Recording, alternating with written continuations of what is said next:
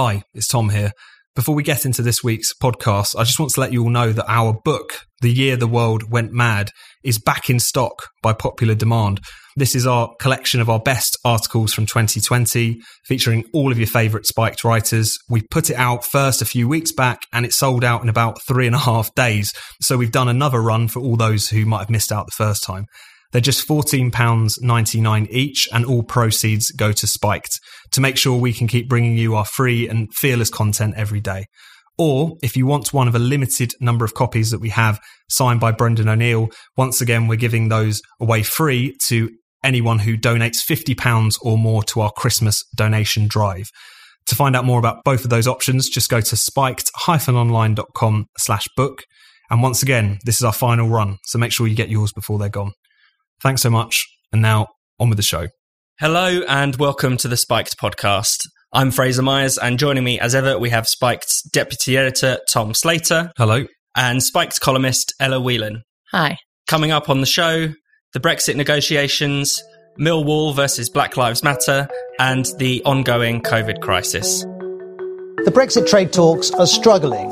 For the UK, any deal must involve being free of EU rules. No one understates the challenges that lie ahead. I'm a bit more gloomy today. Is it all over, Prime Minister? There's now a strong possibility that we will have a solution that's much more like an Australian relationship with the EU. The Brexit negotiations are now going right to the wire. Boris Johnson went to Brussels this week to have dinner with European Commission President Ursula von der Leyen to move the talks forward. But since the meeting, both have said that no deal is the most likely outcome. There are still said to be major differences over the so-called level playing field, fishing, and governance. Johnson said this week that no government could accept the current offer on the table, particularly the EU's proposed ratchet clause, which would allow the EU to punish the UK for not conforming to future EU rules. The next deadline for the talks is on Sunday, but at least 4 formal deadlines have been passed already, and the transition period does not legally end until the 31st of December. Tom, I mean, what have you made of quite a dramatic week, probably the most dramatic of this stage of the negotiations? The crunch week of all crunch weeks, we were told. So as you say, it seems like this weekend really is the last point at which a deal could be signed. You've got Boris Johnson sounding much more bullish on the concept of no deal. We've got to take all of this with a pinch of salt, not least because of the fact that I'm old enough to remember when last weekend was supposedly the final point in the road. So the ability of both sides to kick the can down the road is pretty clear. But really, the dynamics are the same. They have been the same ever since the negotiations were given that kind of reset under Boris Johnson's leadership, insofar as you have the EU, which isn't really treating us like a country that's trying to do a free trade deal with. It's treating us like a departing member state that it wants to continue to extend its legal and regulatory writ over into the future. And you've got the British government side, which nominally we can talk about how sincere or how much bluffing or fudging we think is actually going on behind closed doors, wants to ensure that any deal does not encroach upon our sovereignty and our ability to act. And most importantly, we shouldn't forget the ability for voters to hold our politicians accountable for areas of policy. And again, what's interesting is what very technically is discussed as the level playing field issue, which again, as you say, its latest kind of iteration is this ratchet clause, is the ability of vast swathes of policy, economic policy, labour standards, environmental standards, for these things to be the subject of democratic contestation. I mean, there's so much we don't know. We won't really know what this deal looks like until it's potentially signed, and then we can actually all pore over it. Given then it seems like, particularly in Parliament, they'll just be bouncing to supporting it anyway. But still, the fundamentals are the same. And the standard that we need to hold this government to is, are you making good on what Brexit truly represented, which is this question of control. And it's just in all of the very technical details that we're getting into recently, that remains the fundamental issue. It's the gap that exists between these two sides. And as I say, it's the standard that we have to hold the government to. So we'll wait to see what happens. Ella. It's getting embarrassing now. We're talking on Friday afternoon and news has just broken that Boris Johnson has attempted to try and move negotiations in a better position by offering to go to Berlin and Paris to see Macron and Merkel and try and win them over. And not only did the European Union say you're not allowed to do that, but Merkel and Macron both said, we're not going to talk to you. So it's a petty picture at the moment, which I think, you can laugh at that, but it actually shows how I think desperate the European Union is feeling about, and the sentiment is about Brexit. As Tom says, this isn't about a trade deal. This is pretty much what the debate was in 2016. In many ways, we haven't moved from there, which is, will the European Union allow a member state to leave in its entirety? And what does that process of leaving do to the European Union? Because the squabbles over the provision of state aid or the rules around fisheries, while they might seem like small areas of policy, at the heart of it, as Mick Hume wrote on Spiked this week, is still the question of who is in control. Is it the citizens of that nation state, or is it the bureaucrats and ministers of the European Union? And so for me anyway, and I think for us as Brexiteers, it really hardens your resolve and your sense that you were right to vote leave in 2016, because the European Union is obviously not capable of and not willing to succumb to the reality, which is that the British citizens voted for and wanted sovereignty and democracy. Because what does that say about the future of the European Union? I mean, if we can do it, others can do it. You can see that that's what's at the heart of the whole panic. That's what these last few hours have come down to. And it's interesting because, there are differences between France and Germany. France has been way more hardline on fishing, and I think it's been interventions from the French that some reportedly say set back the deal a few weeks ago a little bit.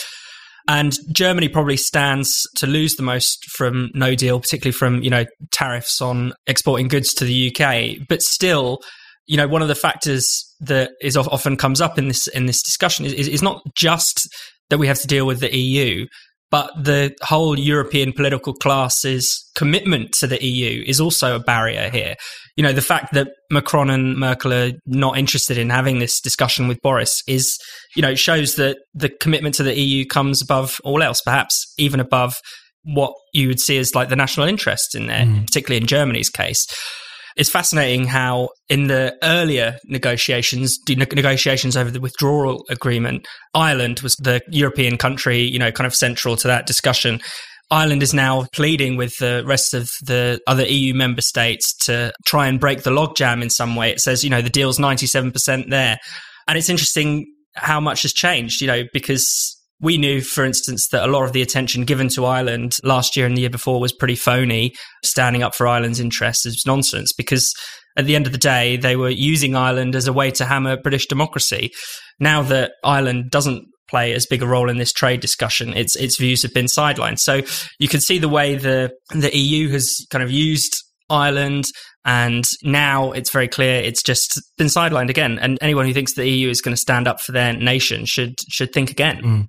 And on that question, which Ella raises about the political importance of a proper Brexit not taking place and it not being allowed to be made a kind of democratic, let alone economic success, is so important regardless of what is their national economic interests at play across the EU27, because it is a signal to other not European political classes, but European peoples to say to them, you shouldn't dare go for the door because otherwise terrible things will happen to you. And I think particularly if Britain can't leave the EU, the signal that sends is incredibly strong. Half in anyway, not in the euro, a very large economy. If we can't do this, then the consequences of this for, again, people pushing for more democracy across Europe will be significantly damaged. And of course, the domestic picture as well, which is that if Brexit ends in some kind of fudge, as we've all feared it will for some time now, the signal that will send will be really terrible insofar as, even with such a historic demand for democratic accountability, national sovereignty to the ends of popular sovereignty, is either kind of snuffed out or again kind of buried in all of these technical means through which it isn't actually directly, properly implemented. Again, it's just going to create more demoralization and take away any of that kind of momentum that we felt like we had over recent years towards properly democratizing our politics. Because again, huge swathes of policy will just be things that we can't have any impact on whatsoever. And it's just been so striking in recent weeks how little people in the media and political class get it. You've got amongst the left and the Remainers this very bitchy and protracted argument about how they should never have, indulged in their second referendum plans, what they should have gone for soft Brexit, which as we all know isn't Brexit. So essentially the argument is we should have mugged off voters with something that's labelled Brexit but isn't, which is, again, the idea that they think people would fall for that, let alone that is actually what respecting the vote is for, is interesting. And then you've got people on the Tory right and on the Tory libertarian side who are saying, why is state aid the issue that these talks are going to crumble over? Why would you make this issue something which is so important, which I think, again, reminds us that, not exclusively, but for a lot of people on that section of the Brexiteer argument, they see Brexit as a kind of strategic question. It's about something about how you position yourself in the global economy, etc. This is about democratising the UK and sending a signal that on the question of, on any of these issues, they have to be democratically accountable and democratically contested. And the consequences of this failing or just being kind of brought to a halt are going to be pretty profound, not just here in Britain, but across Europe, which is why making sure this happens is more important than it's ever been. Sometimes it's important to take time to focus on ourselves, to do something that lifts us up and makes us feel better. One of my favourite ways to do that is by learning something new with The Great Courses Plus. This isn't just another streaming service. The Great Courses Plus is a credible source of information. With thousands of videos covering hundreds of topics, there are so many rewarding opportunities to learn. Why not learn about how to use mindfulness to manage stress and deal with anxiety? How to make your own pasta from a chef at the Culinary Institute of America? You can even get tips on how to train your dog from a pro instructor, or learn techniques to become a better singer. What I love best about the Great Courses Plus are their courses on politics and history. I've started listening to George Orwell, A Sage for All Seasons. This course traces his journey from obscurity to becoming Britain's most influential writer of the past 100 years. And it's led by Michael Sheldon, Orwell's official biographer, whose work on Orwell was shortlisted for the Pulitzer Prize. There is so much more and something for everyone with the Great Courses Plus. You really have to explore it for yourself. And with the Great Courses Plus app, it's all so easy and accessible. You can watch or listen anytime, anywhere in the world. So, start your journey with the Great Courses Plus today, and your future self will thank you. Sign up with our special URL, thegreatcoursesplus.com/spiked. When you go there, you'll get a 14-day trial with unlimited access for free. So, go now to thegreatcoursesplus.com/spiked.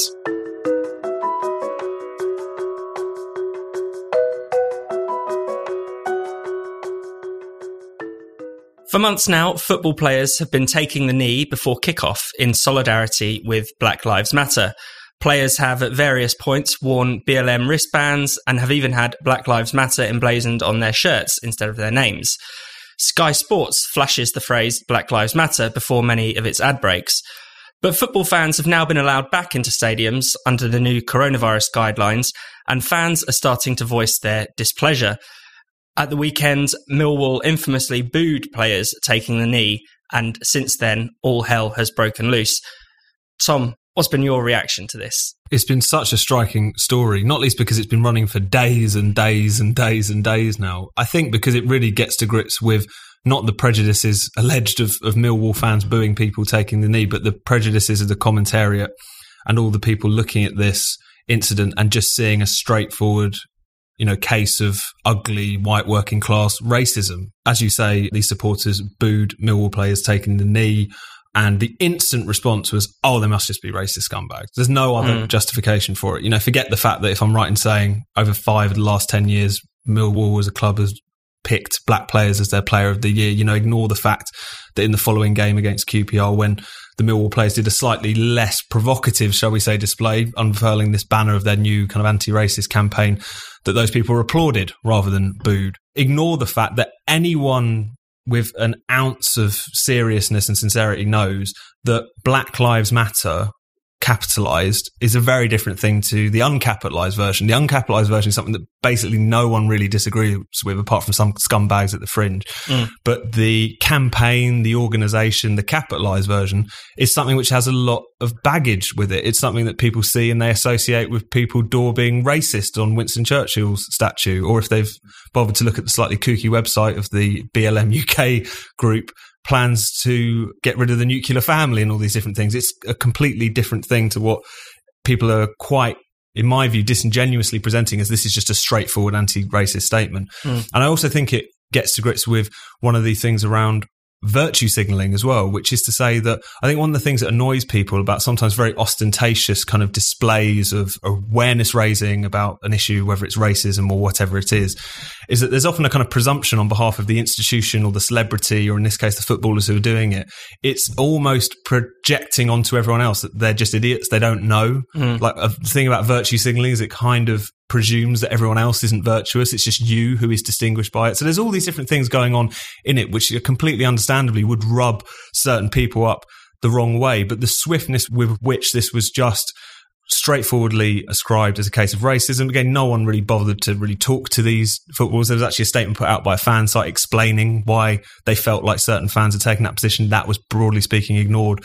And it comes back to a point that we've talked about many times, which is, unfortunately, the kind of flip side of this new anti-racism, a baggage that has been attached to this new identitarian, quite divisive form of anti-racism, or so-called anti-racism, is that its foil or its presumed villain is always just like white working class idiots. And the thing about this case, it just perfectly fit that narrative, regardless of actually the facts of the matter. So it's been striking how long it's run on, but I think it's just because not only does Black Lives Matter, but also the figure of this kind of unreconstructed white working class racist is so central to this morality play that so many people in the media are playing out, that it was almost always going to be this way, it felt like. It's reminded me of the fact that just after the statue of Edward Colston was pulled down, that, you know, some artist created this counter statue of a fat white working class man, podgy, like sprawling out of a bin. Yeah, wearing a string vest. Wearing a string vest. You know, all the kind of signals of class hatred were there. And you think,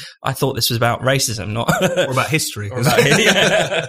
Ella, your thoughts? I mean, obviously people have picked up on the fact that Millwall has a well-known history of racist incidents in the past. But rather than thinking, well, perhaps some of the people in the crowd who were booing were doing it for that reason, but perhaps some of them are just ticked off by having to have various shows of political solidarity, whether it's Black Lives Matter or, you know, the poppy or singing the national anthem or all this kind of list of things that get nods to these days. They jump to the conclusion that all the fans were racist. But actually, I think the worst thing is the changing nature of how taking the knee is understood, because back when Colin Kaepernick took it, it was, you know, whether you agreed with it or not, it was definitely a political statement. And now it's framed as something that's just about being nice. It really is a kind of virtue signaling exercise. I mean, Gareth Southgate, when he was asked about what had happened at Millwall with the booing, he was really clear. He said that taking the knee should not be a political statement, that it's just a show of solidarity. And he was really emphatic, saying it's not political. But I mean, racism and the fight against racism is political. It is a political act. And if you wanted to take a stand by taking the knee or doing something else, it should be interpreted as a political act, because when it starts to become something that's equivalent to wearing a poppy or singing the national anthem, you know, these very empty shows that we have that remain of kind of essentially doing the right thing, being nice, falling into line, then it loses all of its meaning. And on the flip side of that, you have people like Emi Onura, who's the author of Pitch Black, who wrote an article in The Guardian shortly after the incident of booing, talking about the fact that, you know, the club should be shamed because it failed to recognise that this wasn't a political act, that it was just a show of solidarity, and that the fans, really what the club should have done is tracked down the fans who were season ticket holders, use CCTV to track them and find out who they were and ban them. I mean, we are talking about banning someone for failing to or refusing to fall into line with a political statement. Yeah. That's completely illiberal. What's the end point of this? I mean, I don't particularly care whether people do take the knee or not. I certainly don't think it should be banned. And there's kind of a huge amount of hysteria going on in the conversation of this among other commentators and particularly on social media, that anyone who sort of says that they might be a bit sick of Black Lives Matter with capital letters shows of solidarity now is not just racist, but calling for it to be banned. You kind of want everyone to just relax a little bit and say, what is actually going on here? There's nuance in this discussion, which is that you can be both anti-racist and have a problem and be a little bit sick of the virtue signaling side of Black Lives Matter. At the same time, there are still racists that exist. You know, there's nuance in this discussion, but the response to it has been one of the most unnuanced things that I've seen in a long time. I don't actually see a problem with football being political. I mean, nobody should really object to, you know, Celtic fans supporting Irish nationalism or, you know, Barcelona fans supporting Catalan independence. That's part of the culture of football, and that's all to the good. And, you know, by the same token, football players taking the knee is completely fine in my view. But I think what's probably different about taking the knee and the kind of Black Lives Matter movement is that it has become institutionalized within the commercial aspect of football. You know, it's a kind of top-down thing. It was pretty much decided by people in the FA, you know, in the broadcasters, that they are going to be fully behind Black Lives Matter. And I think that's something completely different. That's not a grassroots opposition to racism. That is a kind of top-down cultural imposition in a way. And I think that is kind of what is riling people. It's not that people are suddenly racist or something like that. It's that I think people just don't like being talked down to in this way. Exactly. It's not come from the fans whatsoever. And it's important to note that the embrace of Black Lives Matter by various of the sports broadcasters and the FA and virtually every team and all the rest of it was that it happened at a time where there were no fans in the stadium. Exactly. And as soon as they're allowed back in, you suddenly get a bit of tension. And I think that just demonstrates exactly as you say, Fraser, this is different. I think Ella raising the Kaepernick example is very interesting in that respect, because again, when he was doing it, there was an element of provocation and kind of, you know, danger. Now, he, from what I understand it, essentially ended up getting booted out of the NFL at the end of all of that. He was also embraced by a whole nother section of, you know, the great and good, and made a lot of money from Nike and all the rest of it. So he's not had a terrible time of it. But nevertheless, there was an element of sticking your neck out to some degree. It's entirely different now. You know, you're going to get in trouble if you don't do these things. Yeah. You're going to get invested by the FA if, you know, if enough of your fans actually start booing people who are taking the knee. So the dynamic is completely different. And it's definitely no mystery that all of this stuff came along in the absence of fans, because there was no pushback to it. And I think that Ella's exactly right. I think the point is that football players should have free speech, but also football fans should have free speech. Yeah. And we shouldn't assume the worst about any of these people. You shouldn't assume that when someone's taking knee, of course, that they're actually in support of some sort of mad insurrectionary Marxist movement that wants to, you know, decolonize everything and get rid of the nuclear family and raise everyone in villages or whatever it is that they claim to actually want to do. But at the same time, when you see people say, we know what this is about, and it's not just about anti-racism. It's about lecturing us. It's about hectoring us. It's about telling us not to hold attitudes that we don't hold in the first place. And they're going to be rubbed up the wrong way by that completely. And the failure to recognise that, I think, is really interesting. And this is just how football fans have started to be treated, you know, in recent years. The policing of fans is something that's gone on for a very long time. And again, it seems like it's very much a part of that, but just with this new element of BLM kind of culture war, intensifying all of those trends, to see football fans as the problem and as a kind of bigoted blob in all instances. Hi there, this is Andrew Doyle, writer, comedian and columnist for Spiked. If you're enjoying this episode of the Spiked podcast, then you really need to check out my podcast, Culture Wars. In this show, I try to get to the bottom of what's going on in culture by going beyond all the headlines, beyond the partisan bickering, while poking fun at all the insanity along the way. My guest this week is Peter Boghossian. Peter is an academic who has published widely in a wide range of domains. He is the author of How to Have Impossible Conversations with James Lindsay, and he joins me this week on Culture Wars with Andrew Doyle. Now, back to the Spiked podcast.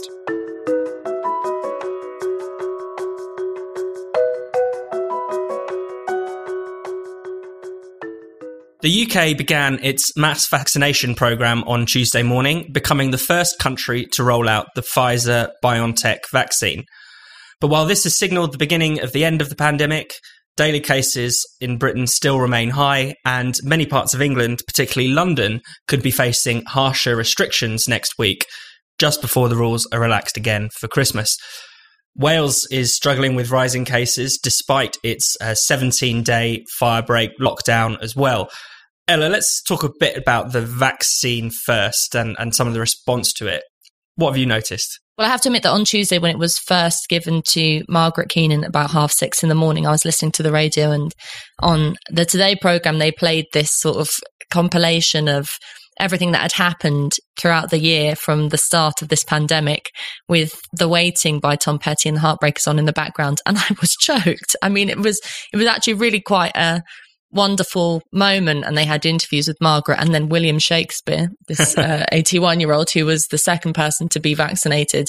And there was just a moment of genuine sense of victory and of feeling like you were, even though I've had nothing to do with the vaccine, feeling like you were sort of part of a collective process of moving on. It was a really wonderful moment. And I mean, within minutes, within sort of seconds, it was dashed, because immediately after they had on the Today programme that little clip, they interviewed Matt Hancock, who really, I think, maybe I'm cynical, but pretended to be choked, and he later then sort of tried to squeeze out a tear on GMB. But he spent about a few minutes talking about how great this was, and then immediately shot all of our good feeling to hell and said, but the really important thing is that actually nothing is going to change. This doesn't signal a chance for anyone to loosen up, that there is no, we're still got a long road ahead of us. And, you might think, okay, all of that is fairly sensible. Just because a handful of elderly people have been vaccinated in Coventry doesn't mean we can all break out. But there was this real push by ministers who were interviewed throughout the day to make it very clear to people that actually, while the vaccine was something to celebrate, that life wasn't going to get any better because of it. And there was a real shadow cast over it. You had Patrick Vallance coming out a day or two later talking about the fact that even though we will hopefully by, spring, have enough of the population vaccinated to start changing the way we live for the better, to go back to normal, that there would be lots of things about 2020 that would remain. So he was arguing that maybe face masks, maybe social distancing should be part of our new normal. And it was just really depressing. And it made me think, why, with such a feat of human innovation and really kind of a miracle, actually, of the speed at which the vaccine has come to us and the chances we have to really close the book on 2020 and not repeat it, that there is so much remaining miserabilism about this, and so much remaining safetyism almost fetishized about this, that there just is no delight in saying that actually we might be able to think of this as a blip and a bad dream in our lives. And I think that tells you a lot about the way in which government is thinking about how to deal with the public after the vaccine. Tom? Now, talking about the remaining miserabilism, what I've also been quite interested and amused by is the Remainer miserabilism about this vaccine, which has been really, really interesting, because throughout this pandemic, there's often been the claim levelled at Boris Johnson and people on the kind of Brexiteer side that they were risking putting public health beneath ideology. There was this initial panic about not taking part in this kind of EU vaccination scheme when it was getting off the ground and all the rest of it. And yet the response to quote unquote V-Day from all of the usual suspects has been remarkable insofar as it actually commits a lot of the same crimes. You had Fintan O'Toole, who managed to squeeze an anti-Brexit angle out of the vaccine news, saying they had to go and ruin it, didn't they? Referring largely to the sometimes quite silly but nevertheless pretty harmless kind of patriotic bump around which the vaccine rollout was sort of presented. Yeah. O'Toole even questioning whether or not it was a good idea to be the first one to roll out, which again seems to me to be putting ideology ahead of the rollout of the vaccine in a different kind of way.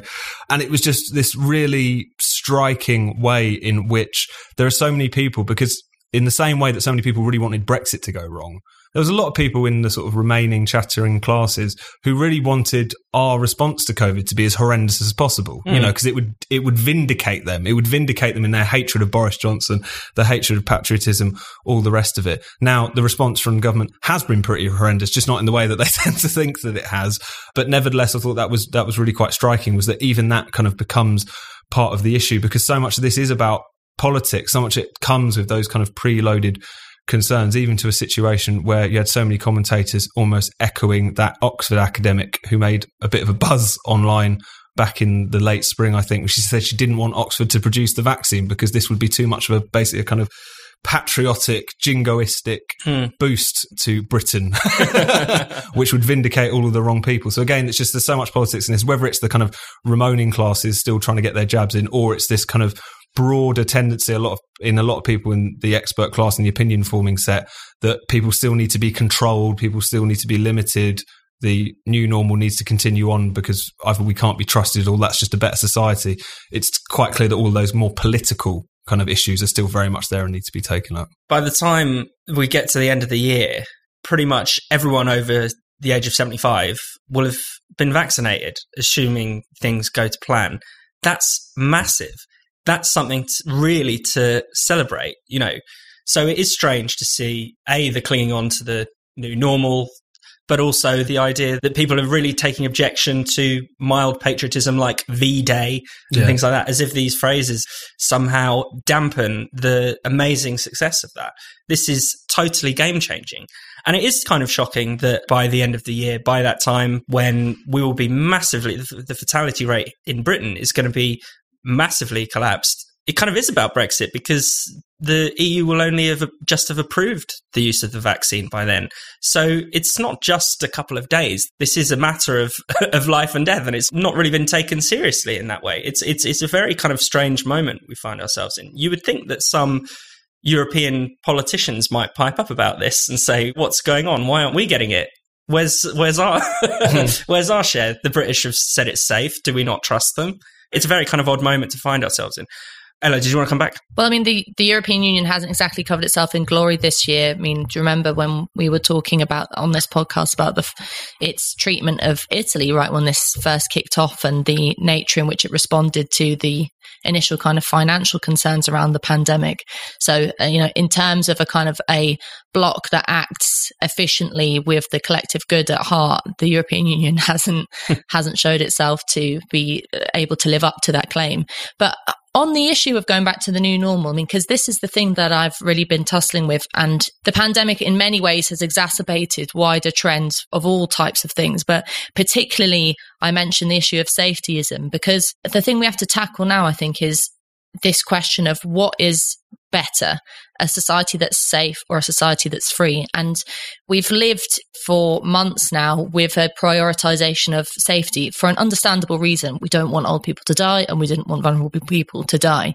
But the question is, where does that then stop when that's not necessary and normal life resume? Because you've already got people talking about things like, well, if we can stop the number of people who catch the flu, then we should do that. If we can take measures to keep kids from spreading things to each other at school by keeping them apart, then maybe we should do that. There's even discussion about taking the positive things that we've learned from the pandemic and bringing them forward into 2021. And that's a really dangerous place to be, not just because the idea of us continuing to social distance and wear masks for another number of months is dystopian enough, but because if you have a reorganization of society around the idea of safety, then you limit so many things. I mean, there are so many things that we do and that we enjoy that are unsafe. And I'm not sort of talking about skydiving. I'm talking about, getting in a car and driving, I'm talking about going out for a drink. Many times in this podcast, we've talked about the fact that the sort of clamp down on drinking has more to do with a puritanical desire to curb people's ability to get pissed rather than fighting the pandemic. And people are talking about the fact that the curfews had a great knock-on effect of lowering the number of people turning up pissed in A&E.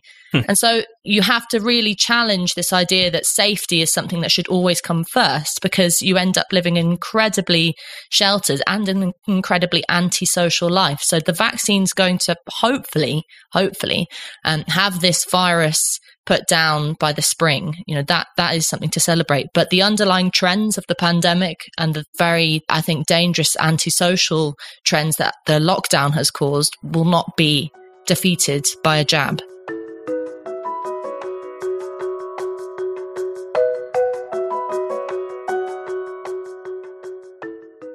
Thanks for listening to the Spike podcast. We'll be back next week. If you enjoyed the show, why not check out some of Spike's other podcasts in the meantime? We have The Brendan O'Neill Show, in which Spike's editor talks all about the big ideas, bad ideas, problems and controversies of life in the 21st century, all with the help of an esteemed guest.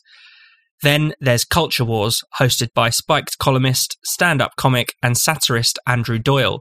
This monthly podcast is the perfect antidote to the woke idiocy taking over our lives.